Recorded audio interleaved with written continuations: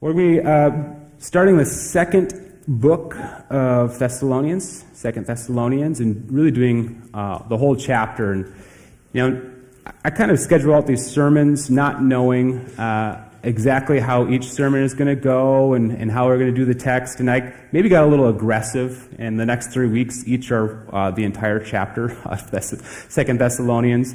And especially next week, I'm going to try my best. But today, and really, we're going to stay kind of surface level on this while getting into some deeper truths. But we're going to read all of the chapter today. And just to give you some context of what we're reading, all of 1 Thessalonians, if you could boil it down to, is Paul and his team had to quickly leave this young church. They're only there for a few weeks. And then the persecution kind of stayed in this church. And there's this question of how is this church doing? And after this visit from Timothy, he reports back to Paul that the church is actually doing tremendously well and is thriving, is healthy, even in the midst of all these hardships. And so that's what a lot of the first letter was, is, hey, you're doing well, keep going well. And there's a lot of context of viewing all of these hardships in the context of Jesus is going to come back, and there is this great and hopeful future for you that you can rest in even in the midst of these hardships. And now the second letter happens just a few months after the first. It's actually very quick. And we see a lot of these themes continued. In this first chapter, we see that same kind of dialogue continuing. And now there's more focus placed on the second coming of Christ, of what that's actually going to look like and why Jesus is coming back and what this means for the church. But as we read this today, there's going to be some naturally tough questions that arise out of this text as you think about it. But I really titled it God Knows Best, because that's how I read all of this, is it's not so much of a question mark of what we're reading. God is telling us how it's going to happen. And we as Christians may ask the questions, but ultimately we need to rest in His knowledge and His truth and know that this is how God has designed things to be. And you want to make sure that you're on the right side of what He is describing. So as we read this today, again, there's going to be a lot of tough questions, really 3 overarching questions and ideas we're going to go through. But knowing all of it, this is God's Word, this is God's truth, and God knows best. So let's read this together, starting in verse 1. Paul, Silas, and Timothy, to the church of the Thessalonians, in God our Father and the Lord Jesus Christ, grace and peace to you from God the Father and the Lord Jesus Christ. We ought always to thank God for you, brothers and sisters, and rightly so, because your faith is growing more and more, and the love all of you have for one another is increasing. Therefore, among God's churches, we boast about your perseverance and faith in all the persecutions and trials you are enduring. All this is evidence that God's judgment is right, and as a result, you will be counted worthy of the kingdom of God for which you are suffering. God is just. He will pay back trouble to those who trouble you and give relief to you who are troubled and to us as well. This will happen when the Lord Jesus is revealed from heaven in blazing fire with His powerful angels.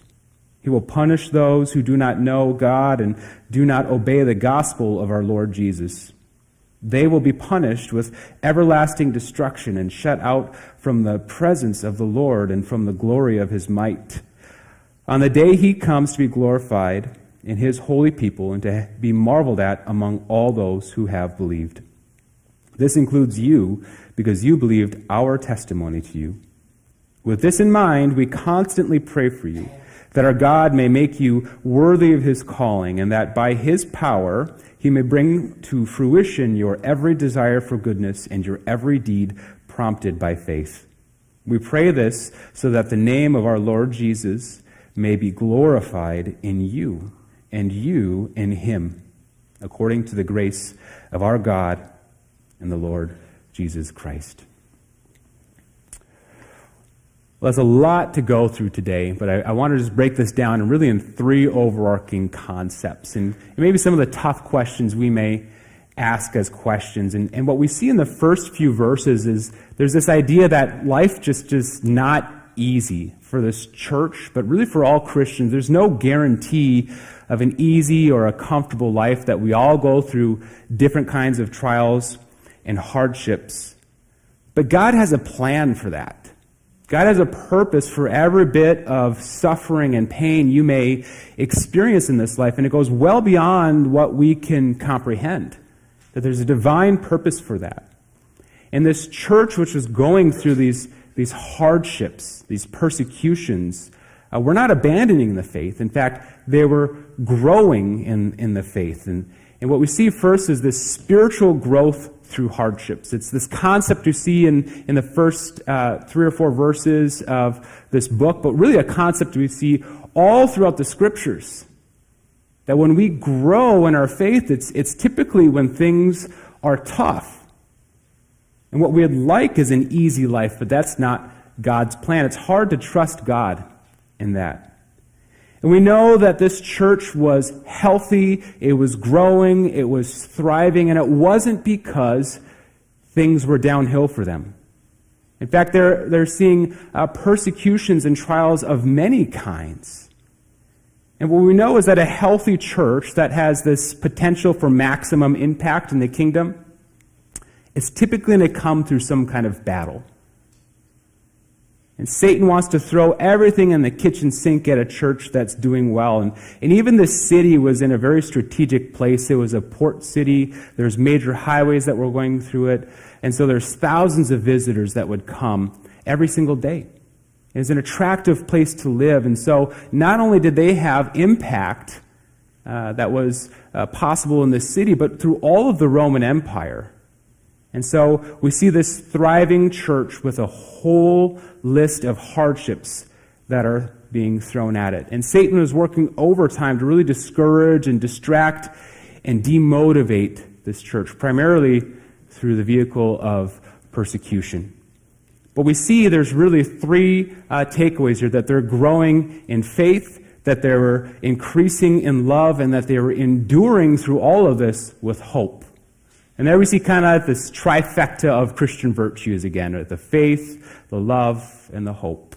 All throughout Paul's epistles, you see those combined: faith, love, and hope. And these are really the hallmarks of an authentic Christian. That their faith here was growing more and more.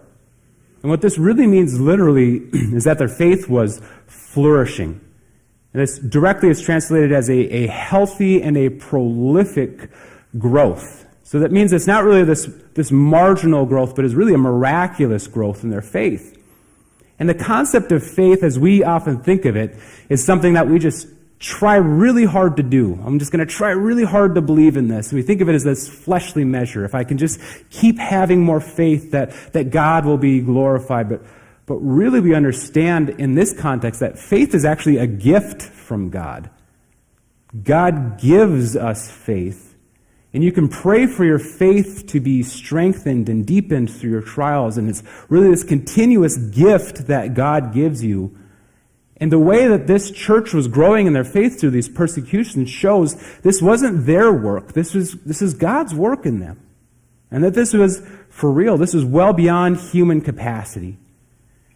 And he starts with this saying, it's right for us to thank God for this faith. He's not thanking this church for their faith. He's thanking God for the faith that he's given them, that's carried through these things and continues to grow. And this is really important because he's taking a moment to encourage this young church going through these difficulties. And that's something we can do for one another. When you see someone growing in their faith, the evidence of faith is really growing in them. Take a moment to encourage them. And we live in a day and an age where it is becoming less and less culturally popular to be a Christian. I think especially of our youth. And what they're growing up in now is drastically different than maybe what maybe some of the older people grew up in their schools. Certainly it's never been easy, but it is way less easy now to be a Christian. There's tons of pressures. And so when you see the evidence of faith growing in people, especially our young believers, especially the kids we see here, this is an opportunity we have to really encourage them. This encouragement puts wind in the sails of their faith, that they continue to grow more and more. We also see there's this increasing love for one another. Again, this is not the love that we muster up ourselves. This is kind of the otherworldly love that's only possible through faith. This is the word agape, again, this sacrificial, service-oriented love that it's not just a sentiment of I feel love for you, but I show love for you. This love is only possible through faith, and so their faith is growing, their love is increasing. What's kind of cool about this verse is this is exactly what he prayed for them months prior in the book of 1 Thessalonians, chapter 3, verse 12, that he prayed that God would increase their love for one another. And now it's this moment of like, the prayer worked. Your love is increasing for one another. And the healthy churches are really growing in this love. In verse 4, I'll read that again.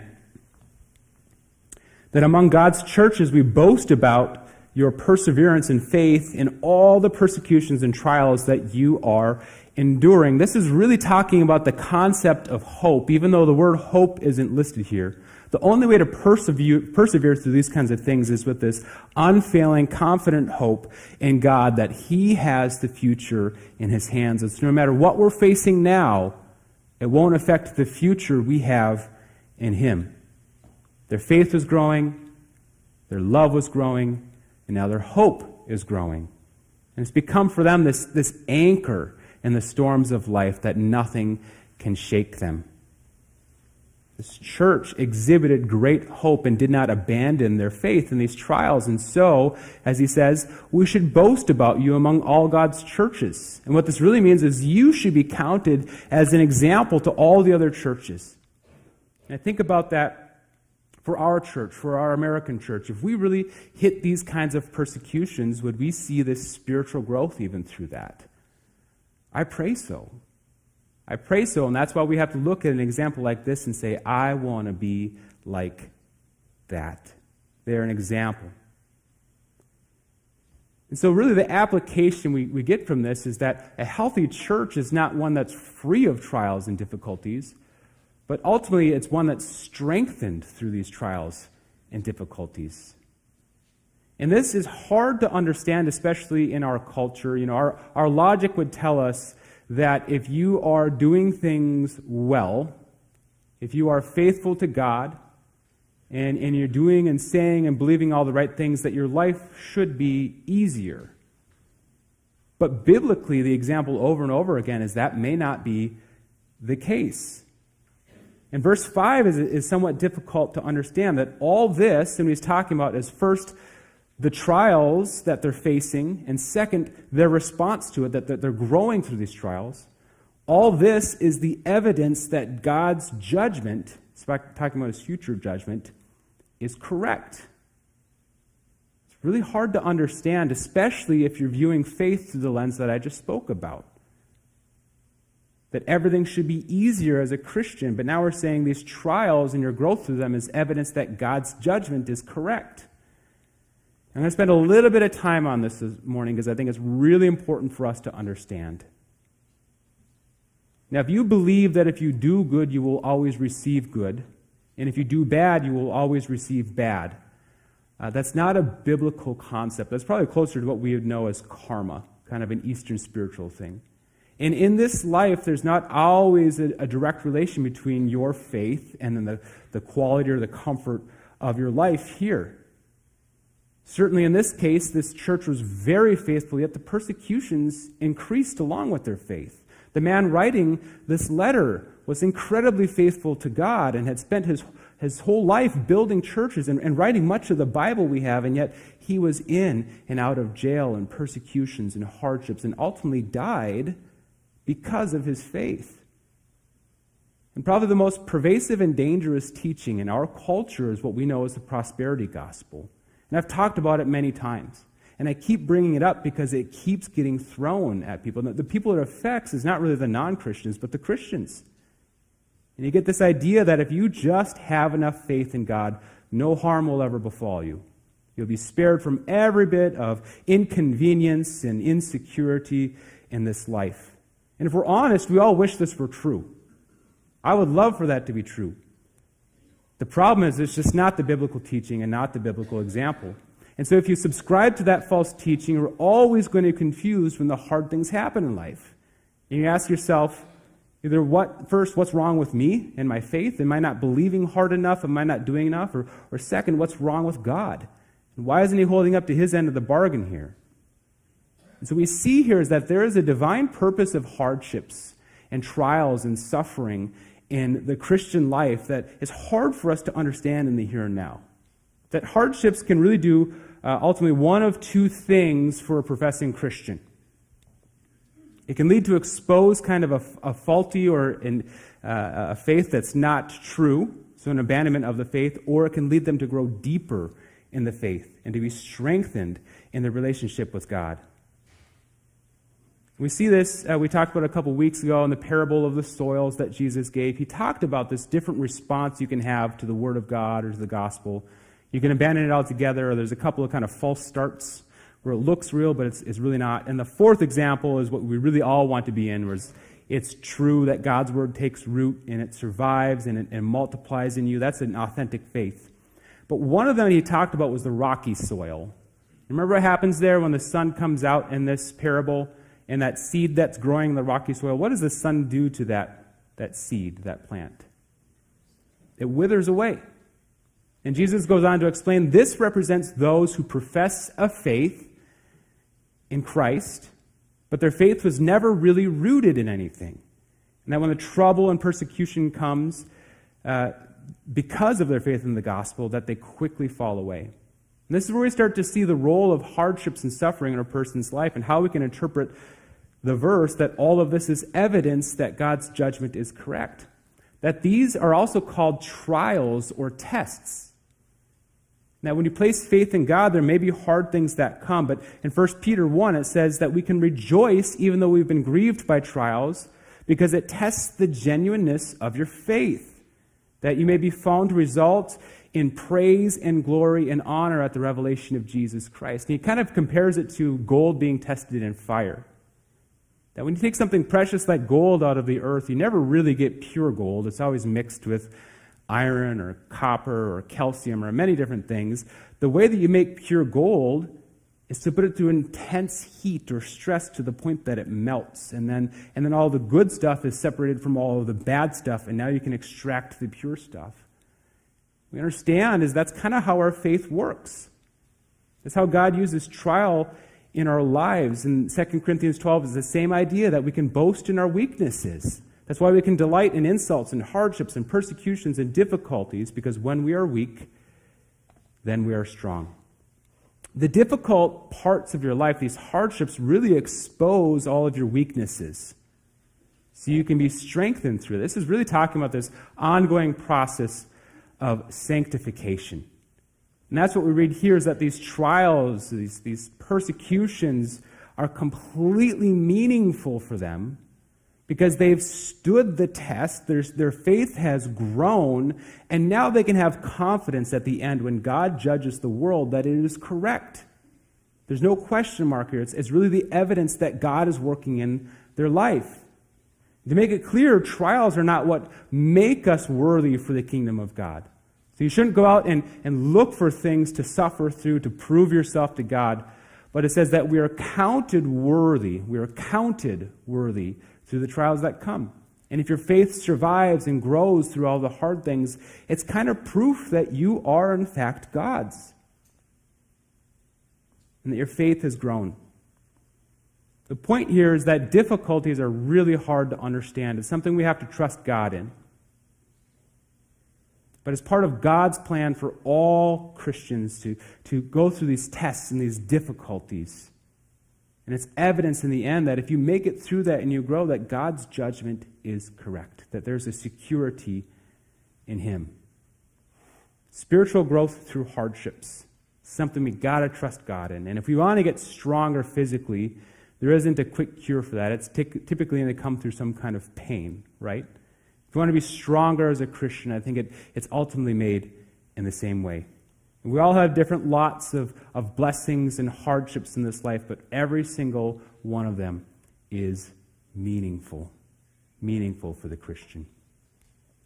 And so now we go into the second overarching part as this future for believers. Okay, that we know that no matter how hard this life is, it's temporary. And it's difficult when you're in the midst of the troubles to see the big picture. But in the middle portion of this chapter, it's very clearly talking about when Jesus returns, that there'll be this final judgment or final accounting, that for the believers, there's good news. For the unbelievers or the evil, there's really bad news. And we see it kind of in this good news sandwich. We're going to look at just the good news first. And we see very clearly again what we're talking about in the second half of verse 7, that this will happen when the Lord Jesus is revealed from heaven in blazing fire with his powerful angels. When Jesus returns, everything's going to be made right. And this is really why Jesus is coming back, to issue this final judgment, to extinguish all kind of evil, and to really glorify and raise up the believers who oftentimes have been suffering through so much. And this is especially important, these kinds of verses are especially important for Christians who are suffering through really difficult times. There's this great comfort and perspective. The problem is that we are impatient people by nature. We don't like to wait. And it's hard to view our temporary and earthly sufferings in the context of this eternal and everlasting glory, because the natural question is, how much longer is it going to be? And for Mandy and I, we entered a new chapter of our parenthood on our Christmas trip up to her parents. They're about 5 hours away. 10 minutes into the car ride, Mason had one question for us, our 4-year-old. Are we there yet? And oh boy, this is going to be a while now, and we try to explain the timing of that. But this is just the first in many examples in our lives. When you're sitting in the DMV line, how much longer? You have that back-ordered purchase, and they keep saying 2 more weeks from now, every 2 weeks, Or maybe you're in the middle of winter now, as I talked about, how much longer? All right, 3 weeks until spring. We're almost there. But the same is true, especially true for these believers going through hard things. How much longer do we have to sit through this? And it's a question that was echoed in the Old Testament by David when he was being chased down by Saul in Psalm 13. How long, O Lord, are you going to forget me? How long is this going to last? The prophet Habakkuk, how long will these injustices happen among your people? But we have this promise here to hold on to, that God knows best, and in his timing, it will be made right, because God is just. He sees all of this stuff. He knows what's happening. He knows what's right. And our concept of justice is always going to be flawed. Justice is kind of like a big word right now, social justice, and a lot of people talk about justice. And as a Christian, it's good to love justice, but it's also good to understand justice. That our justice as humans will always be flawed and incomplete. We're going to come at it with personal bias. We're going to see things through a flawed system, and we'll never really be able to issue true justice as people. All right? And usually our mindset is, I want them to repay for all the evil they did and have justice for those things, while all the sin and I stuff, I really want mercy for that. There's a combination of justice and mercy that's only possible with God. And as a believer of Jesus, you should love justice, but you should also love mercy, because that's how you become a Christian. Only God's justice will be perfect. When you ask the questions, does God see and does God care? The answer is yes. And it will be made right. That we see here that there will be this relief from your enemies, that he will pay back trouble to those who trouble you. Those who oppose you often appear to have this upper hand, but God is the one who has the final word. That you'll see this rest and relief from your troubles. And the word relief here really is probably better translated as rest, but it's an interesting word in the Greek. And really what it means is that there is a complete end to stress and trouble. So it's not this momentary rest, but this final rest or relief. It's this idea of a stress free life. That's what we all want, right? Sounds kind of heavenly. That's the point. That one day that heaven will offer us this life completely free of stress and troubles. That our ultimate rest will be in heaven. And this isn't to say that God doesn't give you rest now in this life, because he certainly does. The difference is that now we receive a rest in or through our troubles. But one day we have the promise that we'll have a rest from our troubles. There will be no more problems. We don't have a lot of time today to get into it, but in verse 10 we really see these rewards for our faith that will be glorified. God will be glorified in his holy people and be marveled at. And this speaks to the future, that when Jesus comes back for this final judgment, that we get to come with him, that we won't be judged, but we will come back with him for this final claiming of the victory. And the idea is that we will be glorified, or we will be made perfect in him. And it's really cool to read that in verse 10, that his glory will be radiated or reflected in all of us, that he comes back with his church for this final moment.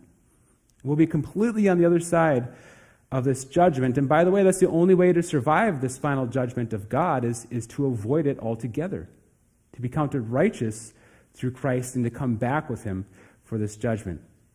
When he comes back, we get to come back with him. And verse 11 and 12 are also really important. We talk about the good news, is that until he comes back, we get to serve him. And the old saying is, it's no sense in being so heavenly minded that you're no earthly good, right? We have a job here for as long as we're here, and this is our job security as Christians until he comes back, and while we're still here, there's work to be done. And so Paul kind of prays for three things in verses 11 and 12, that we may be worthy of our calling, right? That through every circumstance and suffering we are shaped in that, and ultimately that we don't give up on what God has called us to do. That by his power he may bring to fruition every desire and goodness and every deed prompted by faith. And basically this means that the work that God has started in you, he's praying that this would continue. This is that process of sanctification. And that Jesus may be glorified in you and you in him. And that's really the whole purpose of a healthy church, is that God is glorified in his people. That's such a great thought to think. That God is glorified by the work of the church for him, and the church is glorified by the work of Jesus in them. That's the hopeful future we all face. And so we have to know that no matter how hard it is now, God knows best. And he has the future in our hands. And the application I want you to take away from this is that if you are a Christian, if you're in Christ, you have this assurance, despite any circumstance, that the future will be filled with everlasting peace, rest, and reward. And no matter what you're going through, you keep going with this hope and confidence in God, that when Jesus returns, we will experience this total rest from our troubles. But until then, our comfort is that he will give us rest in and through our troubles. God is just, and he will make all things right. And this assurance is only found in Jesus. And if you are a Christian, you know that assurance. You can live with that assurance. But Jesus told us that there would be many who would not find this assurance in him. There would be many who would reject him. That this gate that leads towards everlasting life is narrow. It only goes through Jesus. But the path that leads towards destruction is broad, and many feet travel it. And this is the last kind of hard part to stomach is verses 8 and 9. Something you have to be able to understand as a Christian. Is that there's a fearful future for those who don't believe in him. I'm going to read 8 and 9 again here. That he will punish those who do not know God and do not obey the gospel of our Lord Jesus Christ. They will be punished with everlasting destruction, and shut out from the presence of the Lord and from the glory of his might. And this is the bad news. And it's bad news for many people around the world. And we have this natural tendency as people to always kind of consider ourselves innocent, right? We exonerate ourselves from wrongdoing in many different ways. And humans just have a really hard time admitting guilt, even when they're very obviously guilty. You know, like the kid with chocolate over their face. And were you in the chocolate? No. You know, chocolate over their hands. It doesn't get any better as you get older. We find ways to justify what we do and to exonerate ourselves from any kind of guilt. And it's like the story of the governor who visits a state penitentiary. And he wants to get the story of all of those who are there. And the first person he talked to said, "Tell me your story, why you're here." He said, "I am innocent." There's a corrupt judge who was bribed to convict me. And the next person said, "I'm innocent. I was framed." The next person says, "I'm innocent. I was falsely accused by mistaken identity." And prisoner after prisoner hears all of the stories of why they're innocent and why they shouldn't be there, until he finally came to the last prisoner. And you're shocked to hear from this one say, "I am guilty. I'm here because I deserve this just punishment. I'm a thief and I'm a criminal. I did what I knew was wrong, and I deserve every bit of my punishment." The governor says to the warden, "How have you allowed this one wicked criminal to be housed with all of these innocent men?" We live in a world that rewards you for never admitting your guilt. But the reality is, for the Christian, it's the one who is like the last prisoner. The only way to freedom and exoneration from what you truly deserve is admitting your guilt. The reality is that all people have sinned, and the penalty of that sin is death, eternal death. It's what a just God would bring to someone who has sinned against him. And the Christian is one that says, "I'm guilty. I deserve this. I'm a sinner. But I believe that Jesus paid this price and took the penalty for me." And that's how you're counted worthy of the kingdom. But those who do not know God and do not obey the gospel of the Lord Jesus are ones who say, "I am innocent and I don't need help." This is what we call self-justification. And it can come in many different forms, usually by minimizing your sin or claiming that it never happened or just disobeying God altogether with no remorse. The problem is that self-justification won't work at the final judgment. You can come up with whatever defense you want before God, and any claim you make of being innocent won't work. The only thing that will work is being justified through Christ. And that is the gospel, really, that you sinned, that you deserve this punishment, that Jesus came to take the punishment for you and conquered that death to give you life and to award you his righteousness before the Father, that you could be considered innocent. And here we see the future of those who do not obey that gospel. And it's not looking good. Words like punishment. It speaks of this vengeance for this rightful and complete repayment of what they've done. Destruction. One commentator said this means the loss of all things that give worth to existence. You're destroyed in a way where everything good is stripped away from you. And that there's this separation or being shut out from the presence of the Lord. Complete severance from God. And if you haven't picked up on this yet, what we're talking about here is hell. It's a really tough subject to talk about, hell. And God doesn't delight in this, but we understand, though, this is final. And there's no more chances once you're at this judgment. Now, if you watched any kind of sports or football, you know this moment where there's this last-ditch effort. Maybe it's the last play of the game, just seconds left. Your team is going down the field, and they do the lateral, and they go up the sideline. They're so close to getting this game-winning score, and they're tackled just short of the goal line. If you're a Vikings fan, you know exactly what I'm talking about. And the first thing you do is scan the field for flags. Is there any hope here? Was there a penalty on the play? Nothing. Can the coach throw the challenge flag? Is there one more chance here? And it's definitive. You're short. And then you get that sinking feeling of there are no more chances. It's done, the time is out, and we lost.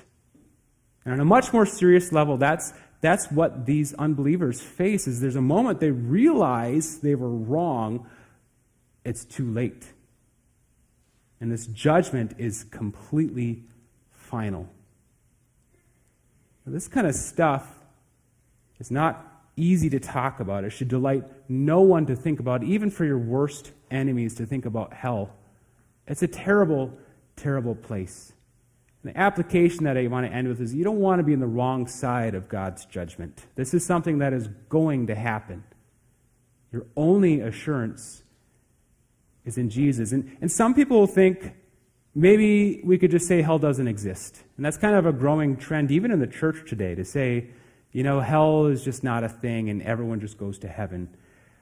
Well, to believe that is just to be completely ignorant of what the Bible says. Jesus himself spoke about hell many times, and he described it as a place of eternal fire, eternal punishment, eternal darkness, eternal pain. And it's spoken of many times through the Old Testament and the New Testament. So hell definitely exists, but other people try to soften hell a little bit, and they'll say, when I go to hell, I'll just have a party in hell. They kind of say it's going to be this place where it's just maybe a slap on the wrist, and hell is a terrible, terrible place. And of all the descriptions, nothing should terrify you more than what we read here in the second half of verse 9. There's this complete separation from God forever. The author of life and goodness and love and all things that make life worth living, you'd be separated from him forever. And there's this moment to realize I was super wrong. And maybe now I want that. It's too late. This is the kind of stuff that shouldn't keep you up at night as a believer, right? You should have assurance in Jesus. It should keep you up at night that other people don't have this assurance. When it talks about being busy while God is away, while Jesus is away, right, that we're supposed to stay active, this is the kind of stuff that we stay active with. So the first question we think about this is what about you? And maybe that's a question some of you today haven't even wrestled through. But if you're secure, then the next question is what about others? Did you know that 150,000 people die every day around the world? And less than 5% of them would call themselves a Christian or have security in Christ. That's 4.5 million people a month that die that have no testimony of security in Christ. That should trouble the church. And that's why we exist as a church. That's why we say we are a church that exists to connect with God and connect with others and connect others with God. It's not just a trendy statement. We're talking about eternity for people, heaven and hell. That's why we're a church focused on missions, that we're here to reach the lost, to give them the assurance of heaven that we have. The local, for global believers, every soul has to work through this idea. What is your eternal security? And if you have none, that's where the church comes into play. It's the stuff that should keep you going and motivated as a believer, is that for many people, this is the future they face. Now, this text we read today is heavy. It's hard. There's a lot of serious implications of how we should not only live today, but also how we should view eternity. And the truth is that God knows best. These ideas we just read and worked through, they're not my ideas. They're not people's ideas. This is God's truth. You have to live in that truth. And the first thing we learned today is that life is just not easy, okay? Life may be difficult in many different ways, but for every bit of pain and suffering you go through, God has divine purpose for that. And you can grow tremendously through those hardships. The second is that if you are a Christian, you can look to the future not with fear, but with hope. If you have that confidence, that assurance in Jesus, stick with that confidence and hold on to it. It's what gets you through the tough stuff now. But the last thing is, if you are uncertain about your future and your eternity, now is the time to be certain.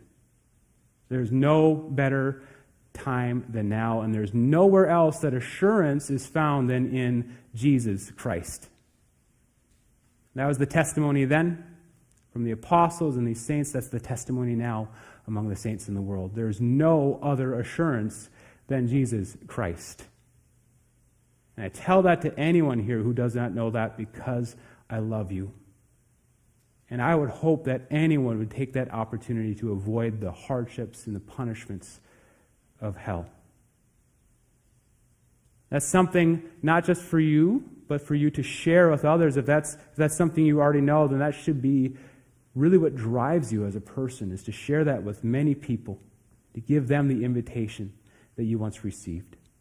So I just want to throw that out now. If you're one here, if you're someone that's listening, both now or in the future, and you're not sure of your eternity, it really comes down to just a simple moment of admitting your guilt, that you do deserve all of that as a sinner before God, but then also believing that God paid the price for you, that the payment has been made in full, that you can be completely forgiven, and you can start a new life in Him.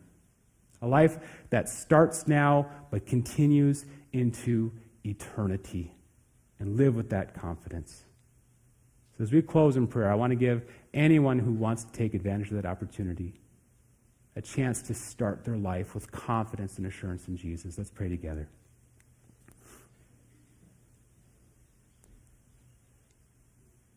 God, this is a message that certainly resonates for all of us in different ways. For what I pray most for all of us here today, that this is something that we can live with personally, that we have this assurance in you, that we know our eternity with no fear or anxiety, but only hope in you. But God, I pray specifically for those who that is not true, that they've never made that step of trusting in you above all other things in this world, that they'd come to a place of being honest with themselves and honest before you, O holy God, that just confess their sin before you. They have sinned, that all people have sinned, including them.